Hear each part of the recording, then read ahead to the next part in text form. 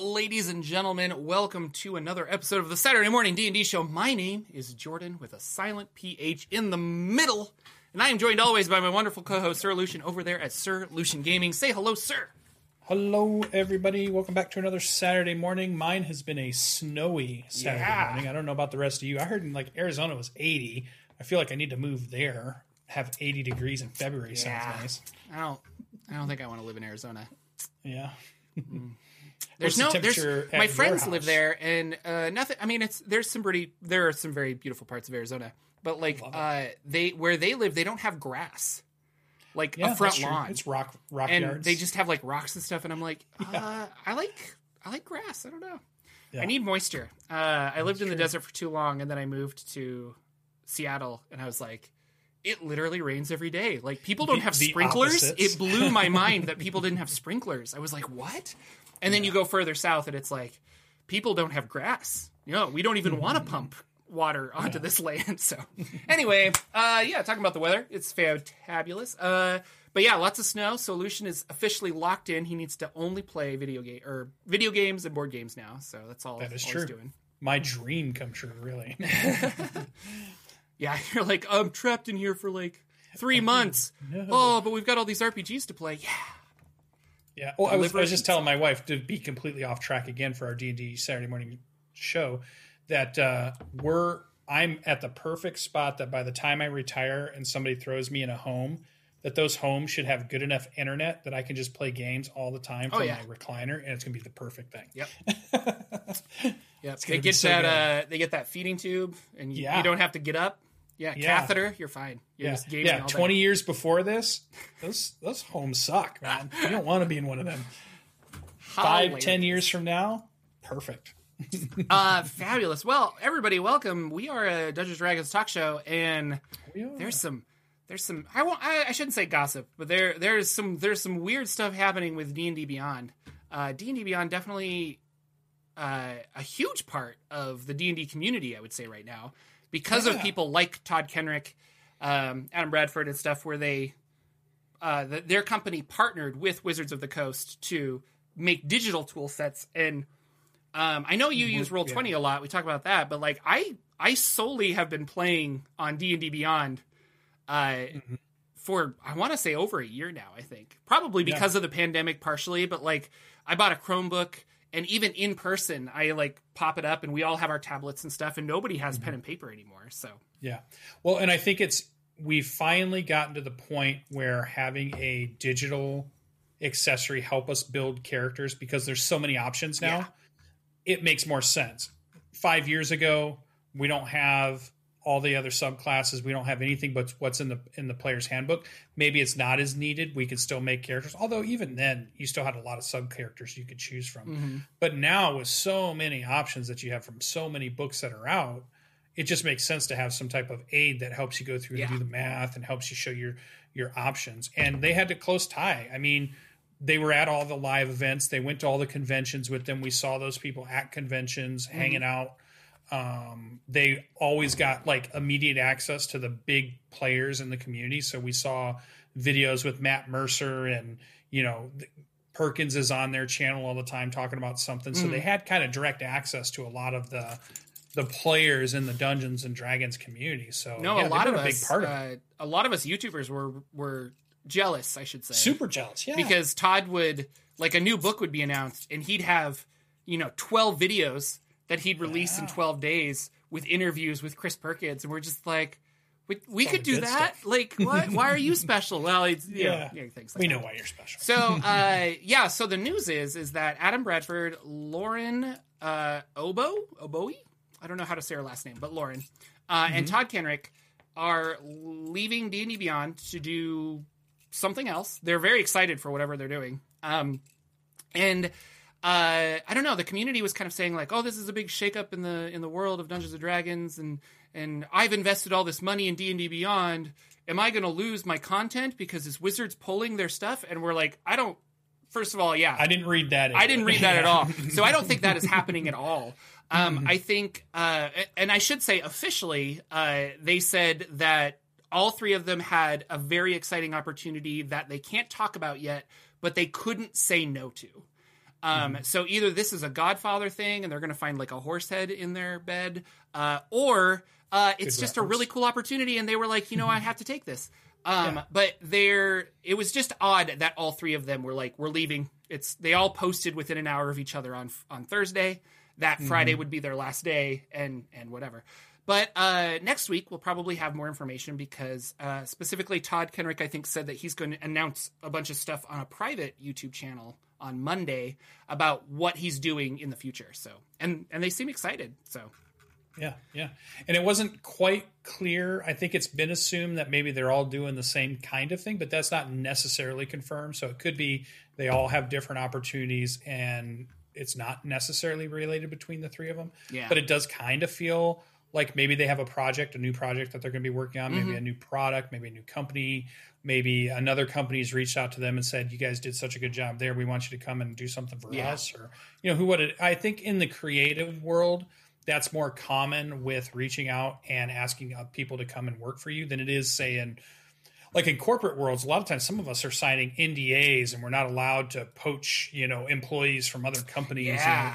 IBM's not allowed to go over to Google and try to start taking programmers and stuff. I don't think that works the same way in that creative space, but it sounds like they found a new thing they can go do. So if there was a smaller, I agree, and I've been in that same situation where it's just like you are not allowed to try and ask these people to work for this thing, and it's like, oh, okay. And even I'm thinking now, the contract I signed, I'm not allowed to work for a competitor that is deemed a competitor by my company. And this came up with a friend of mine got another job, and then our old company was just like, well, they're a competitor. And he's like, no, they're not. They're not at the same field, but they were trying to keep him because he was a good employee, and the lawyers were going to stick that to him. So, but you're right, in the creative space, I don't know, with fandom owning D&D Beyond, I would think that they would probably have those catches. Especially with like Todd Kenrick being like the face of D&D Beyond, like running the YouTube channel and doing all these live chats and conversations with Jim Davis from WebDM and all this stuff. But I also think that you are right. It was probably one of these like, hey, we're starting this, and that's up to you to be like, I want to leave this and go work with my friends. And that's kind of probably what he wanted to do. So, and another thing I was thinking too is it's probably not clear to a large part of the community that D&D Beyond is not part of Wizards of the Coast. Yeah, it's not.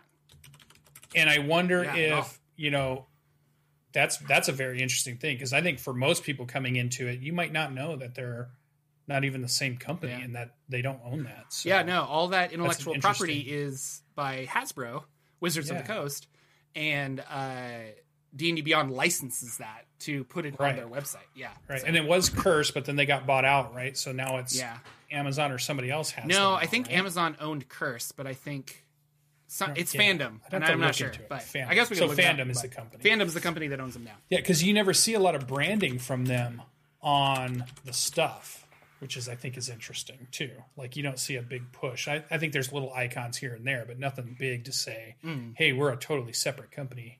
And they haven't really done other products yet. I keep wondering if, they would make a deal with Pathfinder. They would make a deal with Monty Cook, or they'd make a deal with some of the other big shots. Yeah, they might in the future. Who knows? Yeah, because it's kind of surprising because I can play all these different games on Roll20, Even Roll20's made partnerships with all of them. Even DCC has Goodman Games stepped in, and now you can buy a Roll20 Goodman Games pack. And so, because I was trying it out.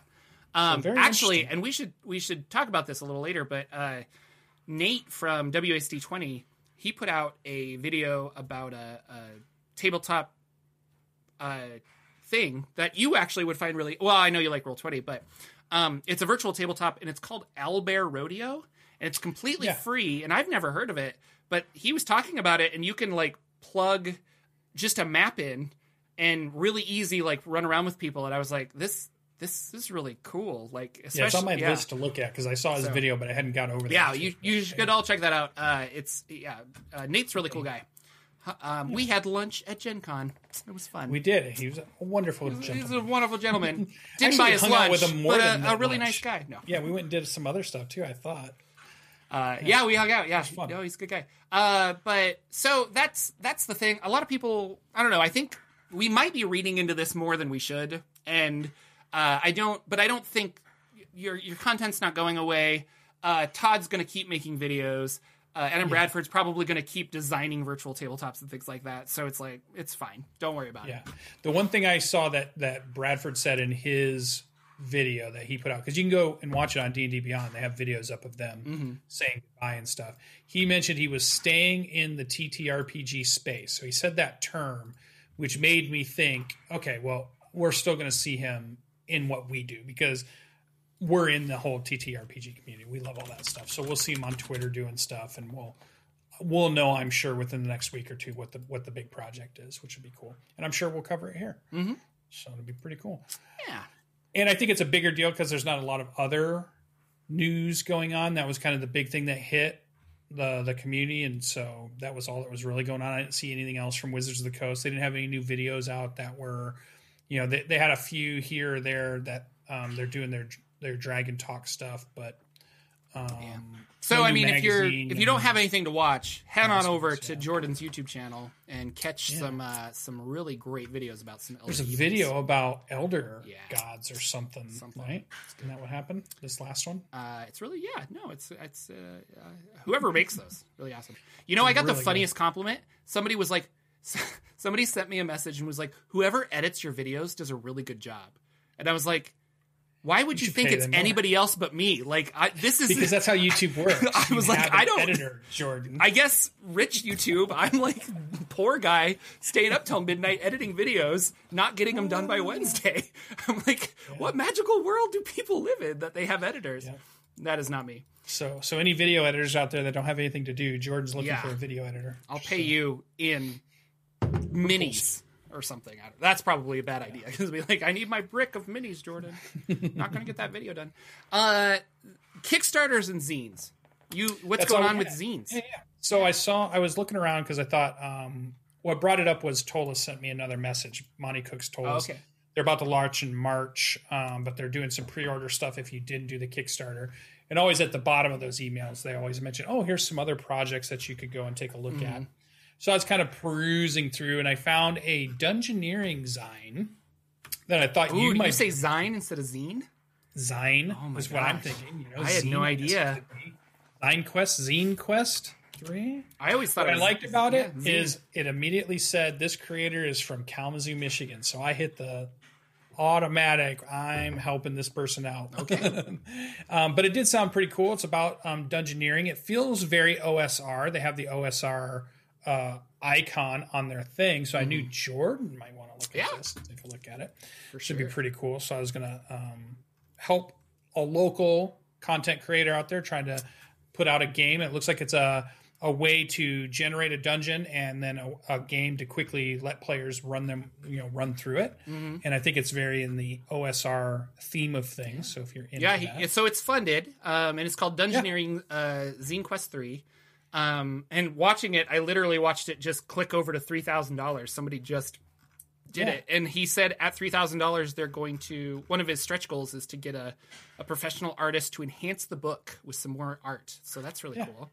I sent him a message in his thing asking that I'm hoping maybe we could have him on the show as a guest, hopefully that'd be in fun, the future. So I'm hoping if I can get a hold of him, because he could tell us a little bit about the Kickstarter stuff, like kind of the same questions we asked Matt Colville when he did his Kickstarter. And just see, what his interests are. And I think Nate Whittington, cool. Right?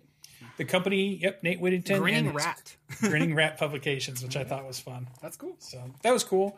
So I saw that one, and I thought that was pretty interesting.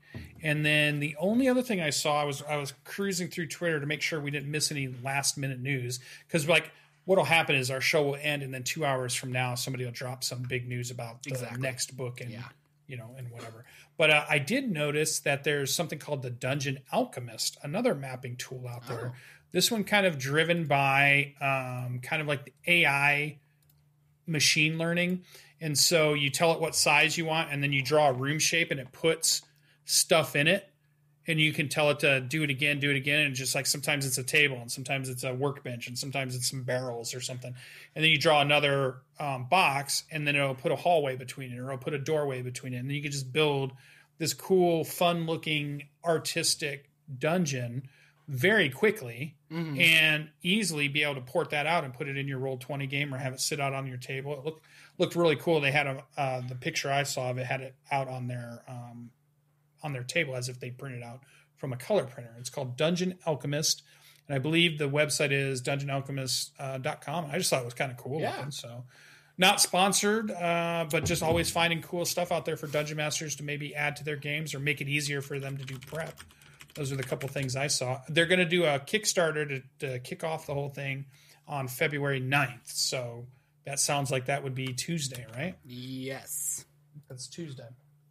Okay, yeah. So Dungeon keep an eye out for Alchemist. that one. You're giving me all these extra links I got to put into that. Well, I saw you put one in there, so I did, yeah. I'm working on it. No, that's cool. Yeah, this looks really neat, actually. So, Dungeon Alchemist, yeah. Just like Owlbear Rodeo, not sponsored, but we like to share cool things that we find. I backed a Kickstarter because you had to. Lex from Rod of Seven Parts fame and Dank Dungeons and all the other. He's writing a tabletop RPG right now that it looks really cool. But Lex is really awesome, good friend of mine, and he sent me a Kickstarter of. He's like, you would like this, and it's called Pungeon Quest. Mm-hmm. And it's a pun-packed Land of M or Eam adventure. I'm not sure which one. So Pungeon Quest is a system-neutral dungeon that you run around, and it looks like it has some extra little things unique to it. But you could use it with kind of any system is what it looks like. And it's just full of stupid puns, and it makes me so funny. Like, there's a great sword that is a giant cheese grater. And there's a joke here where it's like you find a bastard sword, and it's this sword in the corner, and he goes, "Are you my dad?" And like, I was just like, I love this. Is exactly made for me. I'm very excited for it. So I backed it instantly. But what is interesting is it is set in the land of Eam or M. I think it's Eam now that I am saying it out loud.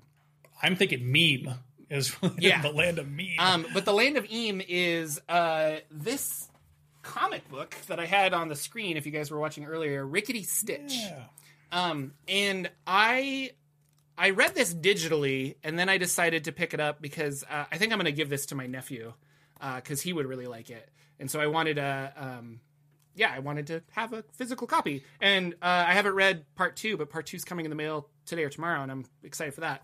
But this is a fantasy-inspired world that is just a fun, humorous comic, and there's lots of really cool art, and it's really good. I liked it. It's probably for kids. It's 100% for kids, but it's one of those stories that's kind of just fun and timeless, and so it's like, no, anyone can really enjoy this, and so I really enjoyed it. The creators of this are making a tabletop RPG based on this world that they've created, and that is that is the Land of M. So if you go to ricketystitch.com/RPG, they're doing the Land of Eam fantasy RPG, and right now it's in beta. But it's the same artist, so it looks really, really cool. But they have, so it's in beta. You can go to the website, and from there they have a free link to the beta rules, and you can download them from DriveThruRPG completely free and try them out and see if you like them. And it looks fun. Like, it looks really fun. The art's really silly, and your character classes are the Bard, the Loyal Chum, the Gnome, the Rascal, the Dungeoneer. It looks really fun. And it's a D12 system that kind of looks like Monster of the Week, but instead of rolling 2d6, you just roll a D12. And on a 6 to 8, there's a success with a twist. On a 12, you're a complete success. On a 1 to 2, you're a complete failure, and things like that. So, You're a complete failure. You are a complete failure. I don't think that's how that works. But somebody in the Discord, Skull Dixon, I think, said that he pointed us to this, and then I was like, oh, that looks kind of cool. And I perused the rules, and I was like, that's fun.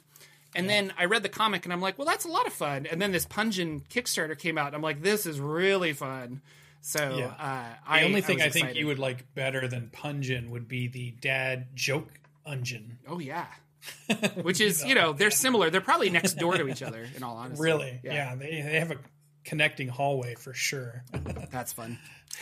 So check out, I should put a link in there for the Punjin Quest. Yeah, check that out. But the video is just hilarious because it's this guy.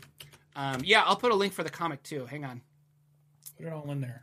Lex should add us to his playtester group for his TTRPG. So I've been asked to play test it once so far, but unfortunately I was busy. So I think we're going to reschedule. But if you're actually interested, I'll put you in communication, and we can definitely do that. His is the fantasy. What is it called? So there's one called Fantasy Age. No, it's Troika's based on it. The RPG Troika, but fantasy something. I'll think of it in like 10 minutes, I'm sure. But it's what it was a choose your own adventure book that you would read the novel and like occasionally roll dice to see what happened and then flip to the right page. Mm-hmm. And that system got a little, it grew because it was like popular. And so they took that system and they made like more solidified rules for it. So you didn't need a story to read through. You could like play your own story. And then Troika took that and hacked it and made it their own thing. So his version is going back to that original game, and he's hacking it again. And if you go to Dank Dungeons, if you go to his Twitter, but his YouTube channel, he released a bunch of videos that were little like 2-minute segments on here's this game and how I would hack it and why it's cool and why I think I want to like change it up. So. But yeah, he's working on it. He's got a really cool artist. We should have Lex back on. Fantasy Kafka, yeah. Talk about his game. Where all your dreams come true. Yeah. Fantasy Costco.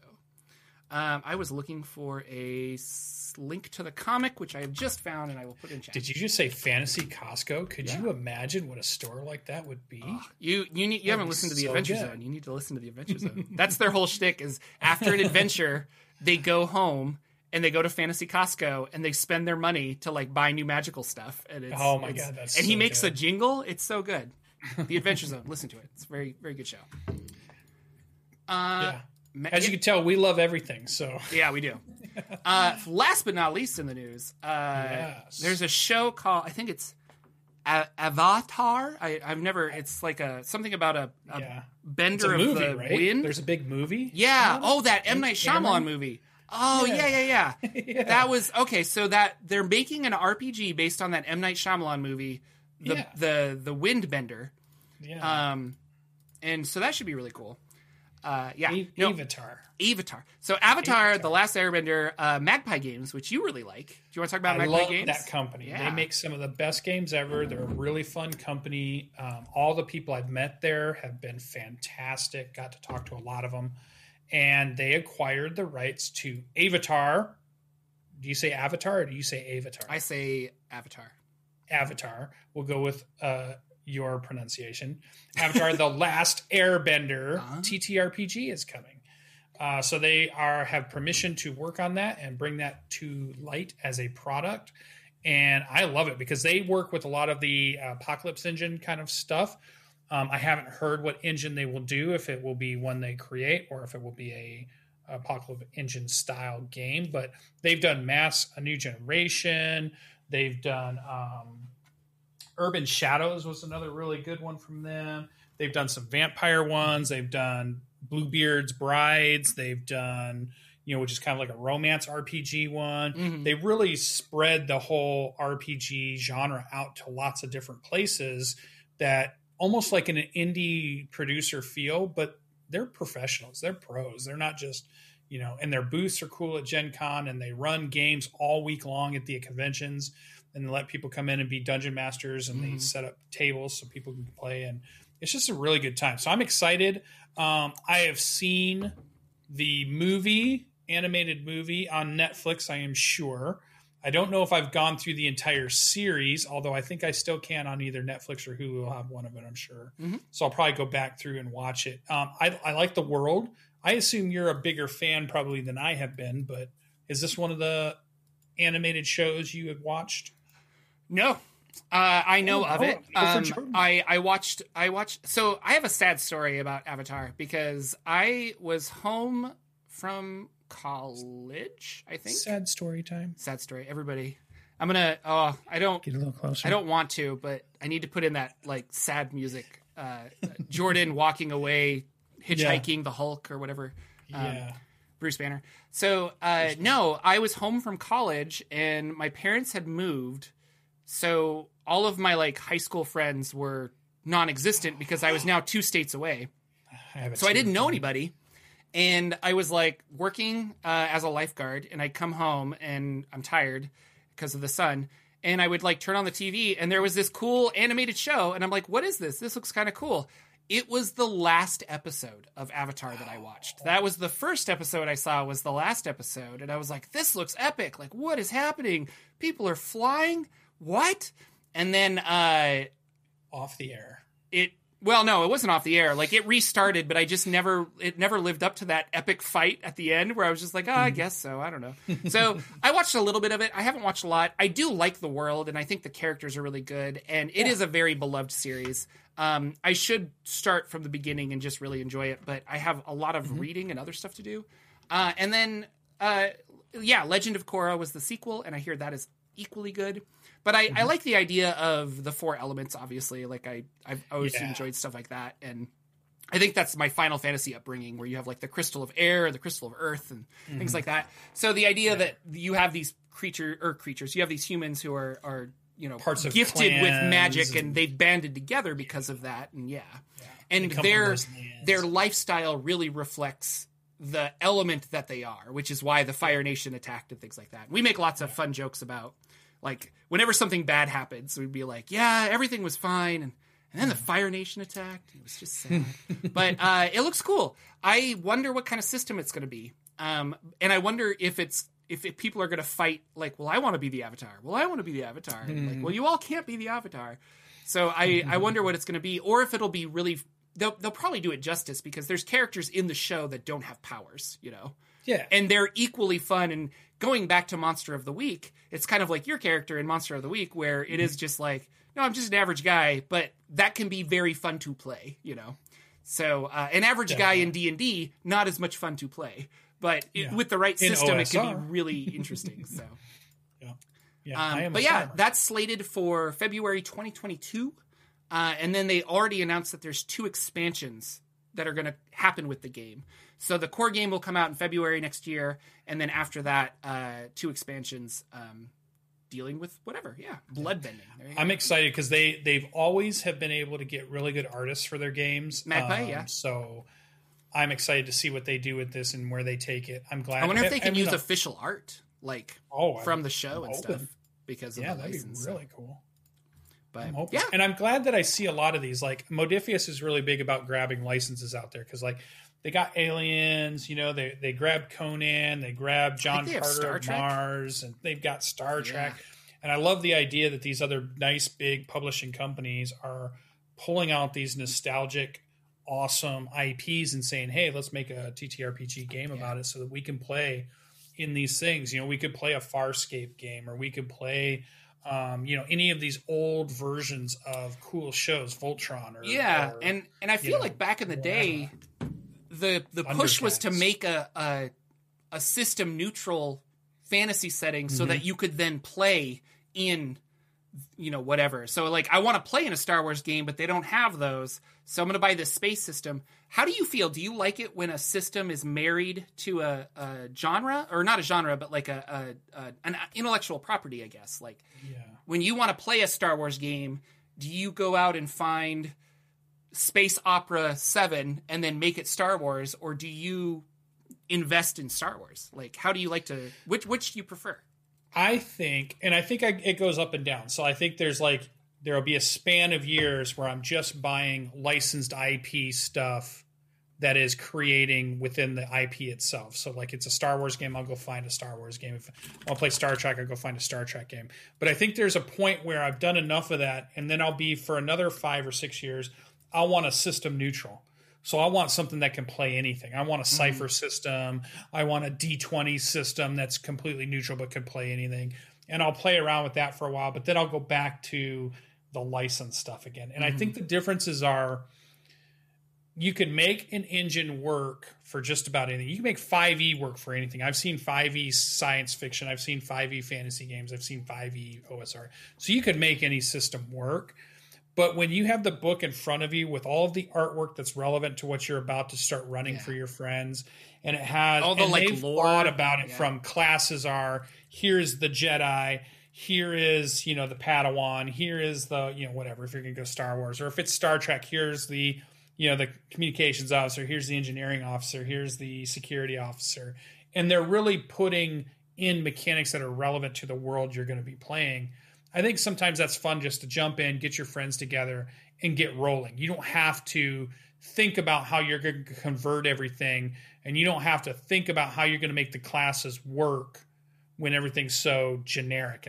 And there's more explaining for you to do as a Dungeon Master, Game Master to your players when the system's more generic. So they lean on you more to understand the rule set, but it'll work.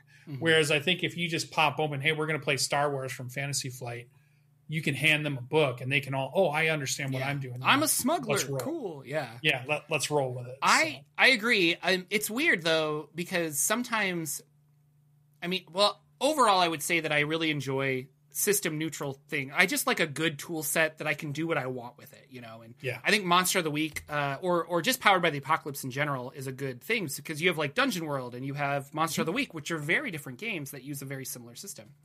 And then there's games like, I guess games that do a feel. So Mothership very much had a alien feel. And then, Modifius pops out this alien game and you're like, that looks really, really cool. I haven't finished reading Alien to see if I would like but I haven't played either. I've only read through Mothership, but I still am like, no, I think Mothership would be really cool. But with the alien system, there's a whole mechanic to being a synthetic, and your goal is to not let people know that you're a synthetic. And that isn't necessarily found in Mothership. So you could play an alien style game with Mothership, but like if you really wanted that alien feel, you're right. And the world's a lot bigger with those books, like you were saying. And their expansion's coming. You can pre-order now. The Colonial Space Marines is coming, and I'm super excited for that too. So I don't know. And then even this Rickety Stitch, like you could play this with a modified version of D&D, or I was looking at a game called Ryutama yesterday that was really cool, and was understanding the rule set of that because it looked really interesting. And I'm like, you could play Rickety Stitch with this really easy, Land of Eam. But they went ahead and they're like, we want to make our own system. Yeah. Okay. I think the other thing you get is just the artwork. Yeah. Also, you get to flip through a book that's dedicated to the art of the IP that you're about to do. Whereas a system neutral, you can go find all that stuff and it can be in your head and you can be thinking about it and you can be like, oh yeah, I could do this. But when you're flipping through those pages and you have really cool rendered drawings of the Mandalorian and Baby Yoda, come on. Yeah. I want that book. So I think that's a little bit of both. I want both. There's reasons I want both, and there's reasons why I think both are great. And there's reasons that I keep filling my shelves with all kinds of games that I never have enough time to play because I just love looking at them and reading through them and getting excited about your mind thinking about these worlds that you could be playing in if you get your group together and you could be having your own adventures there. So for sure. Very fun. Awesome possum. Well, now about nice term. Huh? Nice term. Yeah. I think I heard that on a commercial recently. Awesome. I'm full of 1930s slang. Nice. Let's go to I have to set this up, but let's hop on over to College of Monsters. We're gonna This is our new segment, College of Monsters, where we come up with some kind of an adventure or talk about monsters. We haven't really. We're feeling it out. You know. I like the idea that we talk about what we think normally about it, but also trying to think of how can we think out of the box with this thing. Yeah. Too. Like come up with some out of the box thinking for something that we all have kind of an idea. All right. I think. Oh, here's our number. We got 172. Let's check this out. 172. Ooh, this is a good one. A grell. I like growls. Grell. That is I used to grell once in a game. Let me look it up. I grell every summer. Every summer he's a greller. Grell. Okay, so we're going to go here, and then I will get rid of this. This is also tricky, because I don't have the monster up earlier. Because we're doing it live. Yeah, it's live, guys. Here we go. Hey, all right. So, grell. So, what is a grell, for those of us who don't know? Yeah, tell us. A grell resembles a bulbous floating brain with a wide, sharp beak. Its 10 long tentacles are made of hundreds of ring-shaped muscles sheathed in tough, fibrous hide, and sharp barbs line the tip of each tentacle and inject paralytic venom. The grell can partially retract its barbs into its tentacles to handle or manipulate objects. Grells have no eyes and floats by means of a sort of levitation.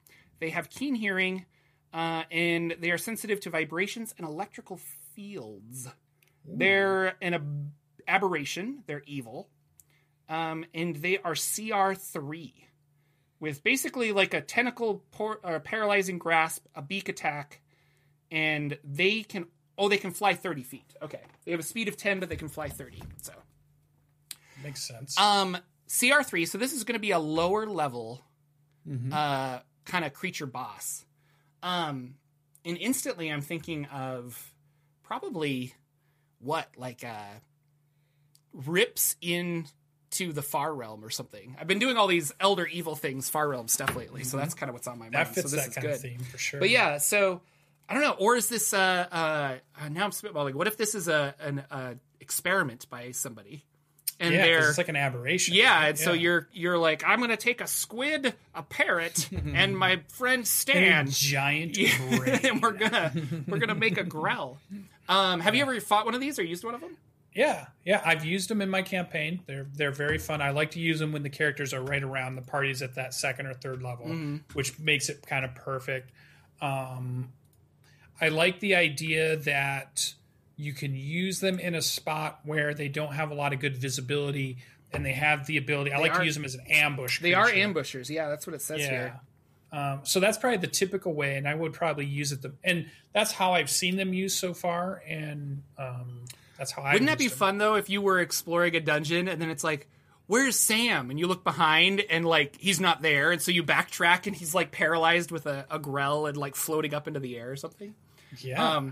That reminds me, we played a game where we were playing at the table, and one of our players had to get up because of a phone call or something, and nobody thought anything of it. It was just like, okay. And then they were gone for quite a while, and so then I was like, you guys, you don't see so-and-so's character. And they totally bought in, and they're just like, you're right, where is that character? And so it was one of this panic moment where they had to find out what happened, and then we worked it into the story. But yeah. These are not to be confused with gricks, Nathan. Never confuse a grell and a grick. How dare you, Nathan? They get offended by that. It's like Kiwi and Aussie. You don't do that. Yeah. But no, I like the idea of, I guess I'm thinking of an old RPG podcast that I listened to where there were little like pockets of Far Realm bleeding into the Prime Material plane. And so you would be walking down a nice garden path, and there would be like tentacles coming out of a tree because it's like, what is happening here? And it's not that there are tentacles in the Far Realm. It's that when Far Realm substances push into our realm, it has to like reconfigure to a way that we can understand it because physics is different here, and it turns into these weird creatures. So I like that. Like, what if there's just like a little blob that comes out, and then you're trying to understand it, but the more you're trying to understand it, the more it takes shape into this weird beak-like brain floating thing. So I would like this creature in a very I could see a really fun scene for a campaign with this too, where maybe you have a mind flayer type boss, and these are some of the troops it uses to attack a town or to go and grab the things it needs from whatever village that the players are at or protecting or whatever. And the other thing that makes it fun is that there's a big fog going on, or there's a storm of some sort that's limiting visibility down. So what you're seeing is people are running around screaming in terror, and then all of a sudden it's just like some tentacles grab somebody and bring them up, and then they're gone into the snow or into the rainstorm or into the fog all of a sudden. Would you say into the mist? Into the mist, exactly, sure. Like the movie The Mist. Yeah, that would be fun. Sure. Actually, that would be a really fun campaign to do something like that, where you're like, or we don't know what's going on. Size. Going outside is dangerous, but staying in here is not an option either. Yeah. So I love situations like that for characters, because it feels like a no-win situation where your players are like, I don't know what to do. And then they have a 40-minute conversation about, should we leave the bunker? And you're like, you're running out of food. Like, what are you going to do? What about supersizing it too? What about having a giganticized one of these? Yeah, because this is a medium creature, but you could easily make it huge. Up it. That would be fun. Yeah, you could make it a CR 8 or 9 or 10 by just going gigantic with it, like it's the size of a kraken or something. All of a sudden, and I like it. Can fly, can move around. I like that. Could be used. I think I would use these type of creatures in a Spelljammer. I think this would fit really well in some type of Spelljammer attack. I like the idea of a big giant monster fighting a Godzilla-like creature that this thing is. Now that I'm looking at it, the Matrix, where those Sentinels,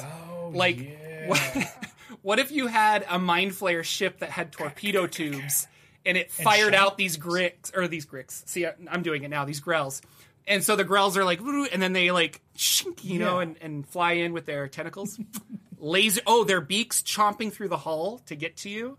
You have to cast some kind of psychic EMP to get rid of them. The Nebuchadnezzar. This is so good. And they're a big brain, so it makes sense a big EMP might affect them. Oh, yeah. Might, scramble their big brain. Spelljammer or what if you want to go really comedic route and you have one of these as an NPC named Bob, and he can talk, and he just follows your career around for, Ack Inc., and he's like the straight guy kind of for your party. Like all your party is like crazy fantasy people, and then you have your Grell as your straight is Bob Smith. I like it. And he puts a hat on every now and then. He wears a trench coat when he cruises around. Oh, that would be so funny. I'm actually a Grell in a trench coat the whole time. Yeah. So this is off topic, but like we've been joking about, guys, I'm sorry, I'm actually been 3 kobolds in a trench coat the whole time. And I'm trying to think, like, could I build a character in D&D 5e that actually is 3 kobolds in a trench coat? I want to do this so that has bad. An illusion on them. And then cast an illusion. And I'm trying to think, like, would I split the HP between all 3 of them? Or, like, that would be such a fun race to play, is literally 3 kobolds in a trench coat. Gosh, I want to play that so bad. That was fun. That's a good one. Grell. Lots of things. Yeah. Rick is right next to it. There. Very different monster. Very different. Yeah.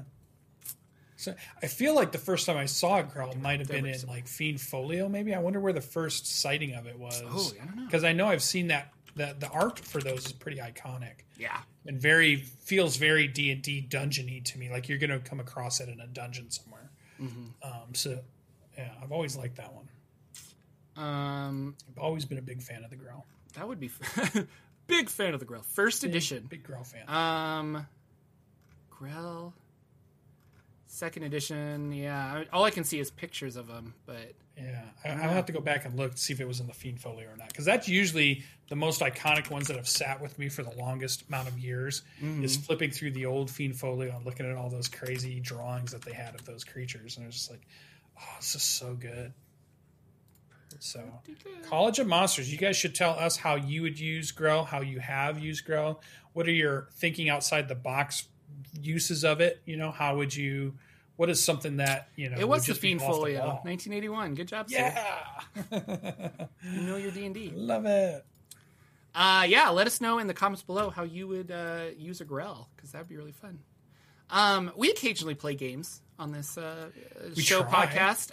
Apparently there's a Dungeon of the Mad Mage happening Tell us about your dungeon diving, sir. Are you this is when are you going to be done? Is this going to be like 4 years? On level 4, dude. Oh man, and I don't even know like 27. How many levels are there? And we're halfway through level 4. So yeah, who knows how many there are. I don't know how big. I think at certain parts the levels aren't quite as big. It's my understanding that the upper levels are bigger and wider and spread out, whereas maybe the further you go down, it changes. But, we're about 4th level down. We did find the way down to the 5th level, but we're still mapping out parts of the 4th level. We ran into 23 layers. This is ridiculous. Yeah, you're never going to get done. It's going to get crazy. Yeah. I don't know how we're going to do it. It's gonna Maybe be they get smaller campaign. As you go down. I haven't read it yet. Or we'll speed through it at some point. But it's been pretty fun. It's definitely been so far, if there's been a theme, it's been us butting heads with Xanathar and his group, or butting heads with Drow in their faction. That's been the real big theme thus far of all of the kind of levels that we've been. And there's little things here and there that aren't that or don't have anything to do with that. But just like an overall theme, if you're just like, what kind of adventure I'm going to be running? We've ran into Drow quite a bit, and we've ran into Xanathar's stuff quite a bit so far. So I'm waiting to get down to those lower levels where it really starts to get completely fantastical and really crazy, because Howlstar starts, it's all about, the dungeon of the Mad Mage. Yeah. I assume it's going to start getting more mad and mad and mad. Just like we had the old Temple of Elemental Evil, those first levels were pretty mundane dungeon levels. But the farther you got, you finally got to the level that was for, the fire elemental. Yeah. And then you got the level that was the water element. And it started to get really fantastical. Yeah. So I'm hoping for that. Did you know that Goodman Games is redoing Temple of Elemental Evil for 5th edition? I didn't. When's that coming out? Because I want that immediately. Coming out, I think it's this summer, but they're working on it right now. But I'll buy it. It was, and it was like, anyway, I want to buy it too, but it's going to be expensive because they're doing like everything, and apparently it's going to be a 2-book volume. Yes. Because you get the original adventure plus the 5th edition update, and I think it's going to be close to like $80 or $100, which is kind of expensive. But it's such an iconic thing. Sorry, it's tangent. I will run it. That's the one adventure I've wanted to run all my life. Oh man, that'd be good. Temple of Elemental Evil. It's my favorite of all times. Some Tharsden vibes in that one. So that's been pretty good. I'm still loving my character. My character in that is an Aarakocra arcane archer fighter who has just now started to get a few cleric levels in, and that's been super fun. Yeah, and my character is like John Wick on steroids at this point, with his longbow and sharpshooter and all the feats I've taken to get going. It's really fun. Very fun to play. Other than that, we played Wednesday night, back-to-back session, Monster of the Week. Yeah. I'll jump in as you describe yours because you let me go last week, so I'll let you jump into yours. And when you get to Monster of the Week, I'll fill in stuff as. Well, no, let's talk about both playing. Let's talk about we're both playing. This is LB Hack'em-Up's Monster of the Week game on her channel, twitch.tv/LB Hack'em-Up. Well, I didn't know how much you wanted to take up for your Wild Mountain. No, we're good. We'll talk about this. And then I'll switch over. So, but it's fun. I'm playing a divine. You're playing a mundane. A mundane. I was going to say a normal, but Peter Delaney. Peter Delaney. And basically, I'm like a homeless guy that follows some odd Slavic god who's here to stop some kind of evil but doesn't really know what's going on. Yeah. You're just kind of thrown in like, oh, these guys are cool, and like my boss was a vampire. Yeah. Now I hang out with them. I'm an Amazon driver. Yeah, and you were like, in my mind, you look like Constantine. Yeah, that's kind of how I feel. But you talk like somebody else, which is what makes the character, because it's a mashup of two things for the character. I'm trying to think of who else does that kind of cadence with their vocabulary when they're talking. I don't know where you got it, but it's super funny. And it makes the session we're all rolling. It's really, I'm having a lot of fun with that character. But it's very bombastic. It's very, very interesting to have somebody who's barely understands technologies in some ways, but then is using it to do other things. We throw that in there a little bit. He's got a whole side plot going on. The characters are what's making the story so far, because they're so varied and different, and people are really getting into them, and I love it. Yeah, I just love it. And we have a dryad who's the monstrosity is what her, but she's a good dryad that's got magic and stuff helping us out. And then pararomantic. Romantic. Yeah. Which is that's from I haven't read about that one because that wasn't an expansion that he wanted to play or they wanted to play. So that's what they were playing. Like a supernatural with a love connection of some sort. Val. Yeah. But no, it's been really fun. We uncovered that there is an entity living in the lake, and the way we're going with it is that it might be evil or it might have been mutated or changed because of something somebody did in the town that was like evil or bad in a way. Yeah, we're starting to think that something's happened to the lake. Yeah, something to do with the paper mill. And I went to the library to look at like old newspapers and stuff. Microfilm, very exciting. And found out a bunch of stuff about that, which LB's discussion on how microfilm works, I'm like, you don't even know what this looks like. That was what I loved, is you bring up this idea that our Dungeon Master, who is younger than me and Jordan, probably significantly, had no idea what you were even trying to talk about. It was so funny. And I'm just like, I don't know, it's microfilm. And I was making jokes about spies in the 1980s and stuff, but like it's a transparency about yay big, but it has so much stuff on it, and you have to magnify it. But the way LB was describing it was, okay, you have like a flashlight and you shine it, and I'm like, I wouldn't be able to see anything. Like you have to put it in the machine very specifically. We have to send her some X-Files shows. Like, oh my gosh, I should find a GIF and be like, this is microfilm. Yeah. But it was fun. So anyway, we found out that there's something there, and then my deity talked to me and said, like, you need to take care of this monster. Like, this is bad news. And I was like, oh. So it should be cool. It's weird because it's all about solving the mystery, and there's very little combat, if any. But we're having so much fun. And the mechanics of it at the very end I really like, because at the end of every session we talk about like, what did we accomplish? And based on that conversation, and based on that conversation, we get experience points, and then you can use experience points to buy new abilities, not necessarily like level up, but you get new abilities with it. It's really fun. Yeah. So, yes, Stephen Thomas, microfilm is very old, much like us. And I think what makes it is the characters. It's a very character-driven game. Yeah. Whereas you might say D&D is a very mechanics-driven game. There is RP, and I know. You can watch this is a whole Role, fight there's that plenty we can of go back and forth on. Yeah, but yeah, I would say 90% of the D&D games that are out there are about fighting monsters in combat and getting XP and gaining gold. And you have mechanics. You can move 30 feet. You can shoot 60. You can do these things. It's mechanics driven. This is really more about just character and discussion driven. Exploratory discussions with the players around you, and then the game master who's playing all the other players of the town, or whatever's going on. And so it feels very collaborative. Like you have a lot of freedom to help create in the moment.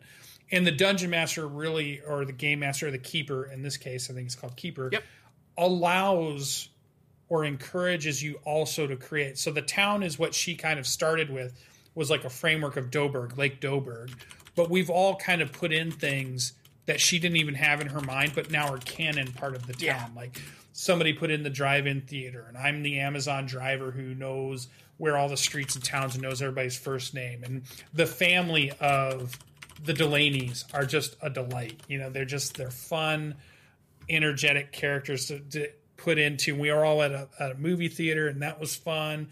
And just the way the whole thing has gone so far, it's been really fun. I could see it as like a Netflix show. Honestly, that's why I love Kids on Bikes, is because the first session of Kids on Bikes is let's build characters, and then how do all these characters know each other, and where do you want to adventure? Let's build what's the city? And then you as the dungeon master in that game literally ask the players, like, what's a significant icon in the town? Like, what's a statue or what's a building that has historical significance? Why? And then to the point where you even like make up 2 lies and 1 truth about this, but like nobody really knows like which is the lie and which is the truth. It's really fun. And I love that style of role playing. I also think it makes for interesting listening too. Like I don't think I listen to as many people play straight D&D anymore, but I really like these offshoot story driven ones. So, and you're always looking for a way to help and enhance or encourage somebody's idea. So like I'll be sitting there like I didn't do hardly anything in session 2. Like if you go back and watch it, there was hardly any Peter. And she's typing to me in chat. She's like, "Oh, Lucian, I'll get to you soon. I'll get to you soon." Because she was kind of like worried. I'm like, I'm having a blast just being here. And we could go the whole session and I don't have to do anything and I'm fine. Because it was just so fun because we were adding things in as people were talking about something. You know, they're like, "Oh, it's this creature that does this thing and it has these things." And somebody might say, you know, like, and the horse was a whole thing. And we're like, all of a sudden somebody has a horse and how do they get around? And and there's like we'll show up at Peter's house and he'll have, he'll make dinner and they're like, shouldn't we call him? And you're like, no, we'll just show up. We'll just get there. You know, no, he always feeds me dinner when I go there. It's just like those interactions. You're making a real world conversation by conversation, sentence by sentence. And it's growing in your head. In my mind, I can see this place. I can see like Doberg, you know, I can see some of these fun scenes that we've already done. So creatively, it's super fun. Yeah. I've been having a lot more, I shouldn't say this in a negative way, but a lot more fun than I was expecting because it's a new system and I don't know, but like, I knew that I would have fun with all of the fun people. But I'm like looking forward to Wednesdays. Like it's really fun. It's been good. Other than that, we're finishing our Wildmount game. Joshua, yes. And so I think I didn't talk about it last week because we had guest Harlan on. But basically 2 weeks ago, we tried to stop the big bad evil guy. He teleported away. We ransacked his area and we found a scroll of wish. And this was like, holy cow. That's big. So, we then met with, someone named the Gentleman who's part of Critical Role lore. And he said, I can make you an anti-magic weapon, but you have to go and get me an Astral Dreadnought's eye. And we're like, okay. And so Jordan knew this, and we kind of incorporated that Joshua knew this, that if we put... Fantasy Costco. Yeah. Oh, sorry. If we put a bag of holding in an extra dimensional space, it'll tear to the astral plane and pull us there. So that's how we got to the astral plane, as I sacrificed my bag of holding, which I was very sad about. And once there, the Gentleman gave us a compass to find an Astral Dreadnought. We ended up finding one, but we were really scared to fight it because it has a singular eye that is an anti-magic cone. And we're like, what are we going to do? Like, and it's named Dreadnought. And it's named Dreadnought. It's a very large creature. So we had this epic fight. I ended up using my Scroll of Wish to wish for its eye to be on the deck of our ship. And it came barreling down from the sky and landed on our ship. Connected to the bottom. And so our ship was sinking, and we're like, So we're trying to get away from this blind Astral Dreadnought that's chasing us. And we're sailing away. I ended up using Control Water to lift our boat out of the water and propel us forward so that we wouldn't sink. So, like, my job is just, like, get the ship going. And they're trying to, like, huck things at it. And the poor rogue is like, do I jump on it and attack? And we're like, I don't know. Like, you shouldn't die. The monk was the same way. Like, what do I do in this situation? But this is the coolest thing, is I created a new spell a while ago called Joshi's Conjured Weapon. And I think of it as... in the movie Doctor Strange, they have those guys that go like, and they've got that like blade of force. So I conjure this blade. I have the ability of flight because of a magic ring. And so I fly on the back of it and I'm just like, yak, yak. And I got the killing blow, which was really, really exciting. As a wizard. As a wizard with a magic sword, I got the killing blow. And so I posted on Twitter that I'm like, I just killed an Astral Dreadnought with a magic weapon, or with a spell that I created custom for the game. I love D&D. It was epic and fun. So we go back. They use the eye to turn it into a magical item. So now we have like a rod of anti-magic cone. And now we're going to find our big bad evil guy and we're going to take him out. Because he can't teleport away if he's under the effects of this magical anti-magic cone. So we'll see how it works. That's right. So Mr. Dungeon Master out there, he can't escape this time. So. We'll see. He might have a fancy shield that reflects anti-magic cones. Who knows? Yeah. There's always something, right? He counterspells your anti-magic cone. But after that, we decided that once we finish the game of D&D, we're going to transition into some other RPGs. And so specifically, just like a couple of 1 or 2 shots, kind of like try other systems is what my Dungeon Master wanted to do. And I was like all about it.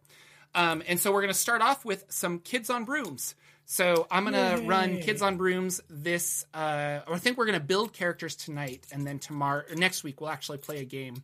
So I got to come up with some kind of a plot, but I think the character building process tonight will help me know what kind of adventure we should have. What do you mean? They're kids that are going to their first year of magic wizarding school. There you go. It's done. All right. Lucian's running the game. Perfect. Should be a lot of fun. But they're first years. They're freshmen. I'll have more info on that next week. Very fun. That is our show, ladies and gentlemen. Thank you so much for staying with us to the very end, for liking, commenting, sharing this show with your friends. That is the best way to help the show grow. You can either listen to us here or on Anchor.fm, where there's a horn. Or on Anchor.fm, which is where our podcast is hosted, and the episodes come out every Monday at 8 a.m. So, tell people about it. Rate us on iTunes and all that other stuff. I think Anchor was just bought by Spotify, so probably a Spotify podcast review is the best way to help the show grow, if you feel so inclined. Links to things we talked about are in the YouTube description and in the description of the podcast. Anything else before we take off, Lucian, with your horn? No? No, he's good. All right, ladies and gentlemen, we will see you next week with another episode of the Saturday Morning D&D Show. Take care, everybody. Bye-bye. Our intro and outro music is 8-Bit March by Twin Musicom, licensed under Creative Commons. Check out their website at www.twinmusicom.org.